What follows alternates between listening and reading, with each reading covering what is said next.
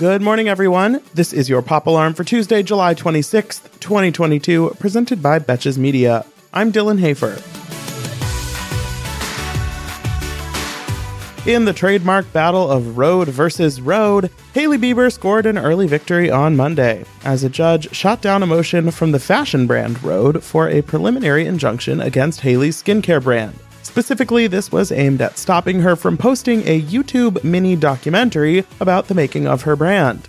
The video, which includes Hailey discussing the inspiration behind the brand and its name, which, spoiler alert, it's her middle name, will be allowed to stay on her YouTube channel. Thank God.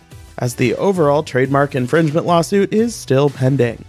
The designers behind the Rhode New York clothing brand released a statement following the preliminary decision, noting that the larger case is still far from finished, and that they never really expected their preliminary injunction would be granted, as this is rarely something that's approved.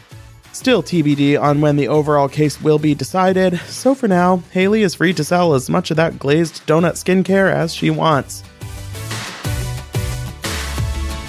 Several months after canceling her Las Vegas residency with essentially zero advance notice, Adele is back, as she announced rescheduled dates for Weekends with Adele on Monday, along with 8 additional performances, bringing the total number to 32. When she canceled the initial run of shows back in January, she said that due to COVID and other delays, there was no way to get the show ready in time, the way she wanted it to be done. But this time, she's promising she'll get it done. No word on all the alleged behind-the-scenes drama, but here we are. In a post on Instagram, she acknowledged the unfortunate circumstances last time, saying, quote, "I know for some of you it was a horrible decision on my part, and I will always be sorry for that, but I promise you it was the right one."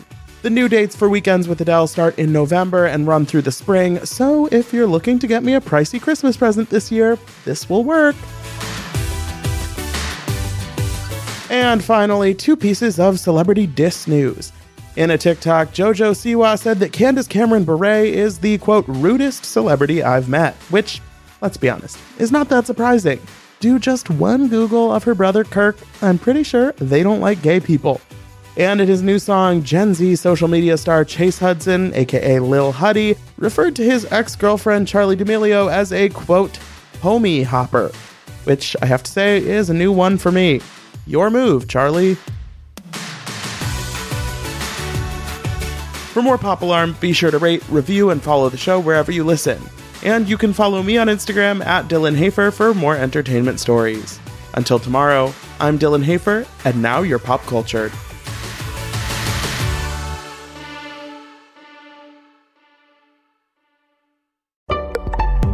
Betches.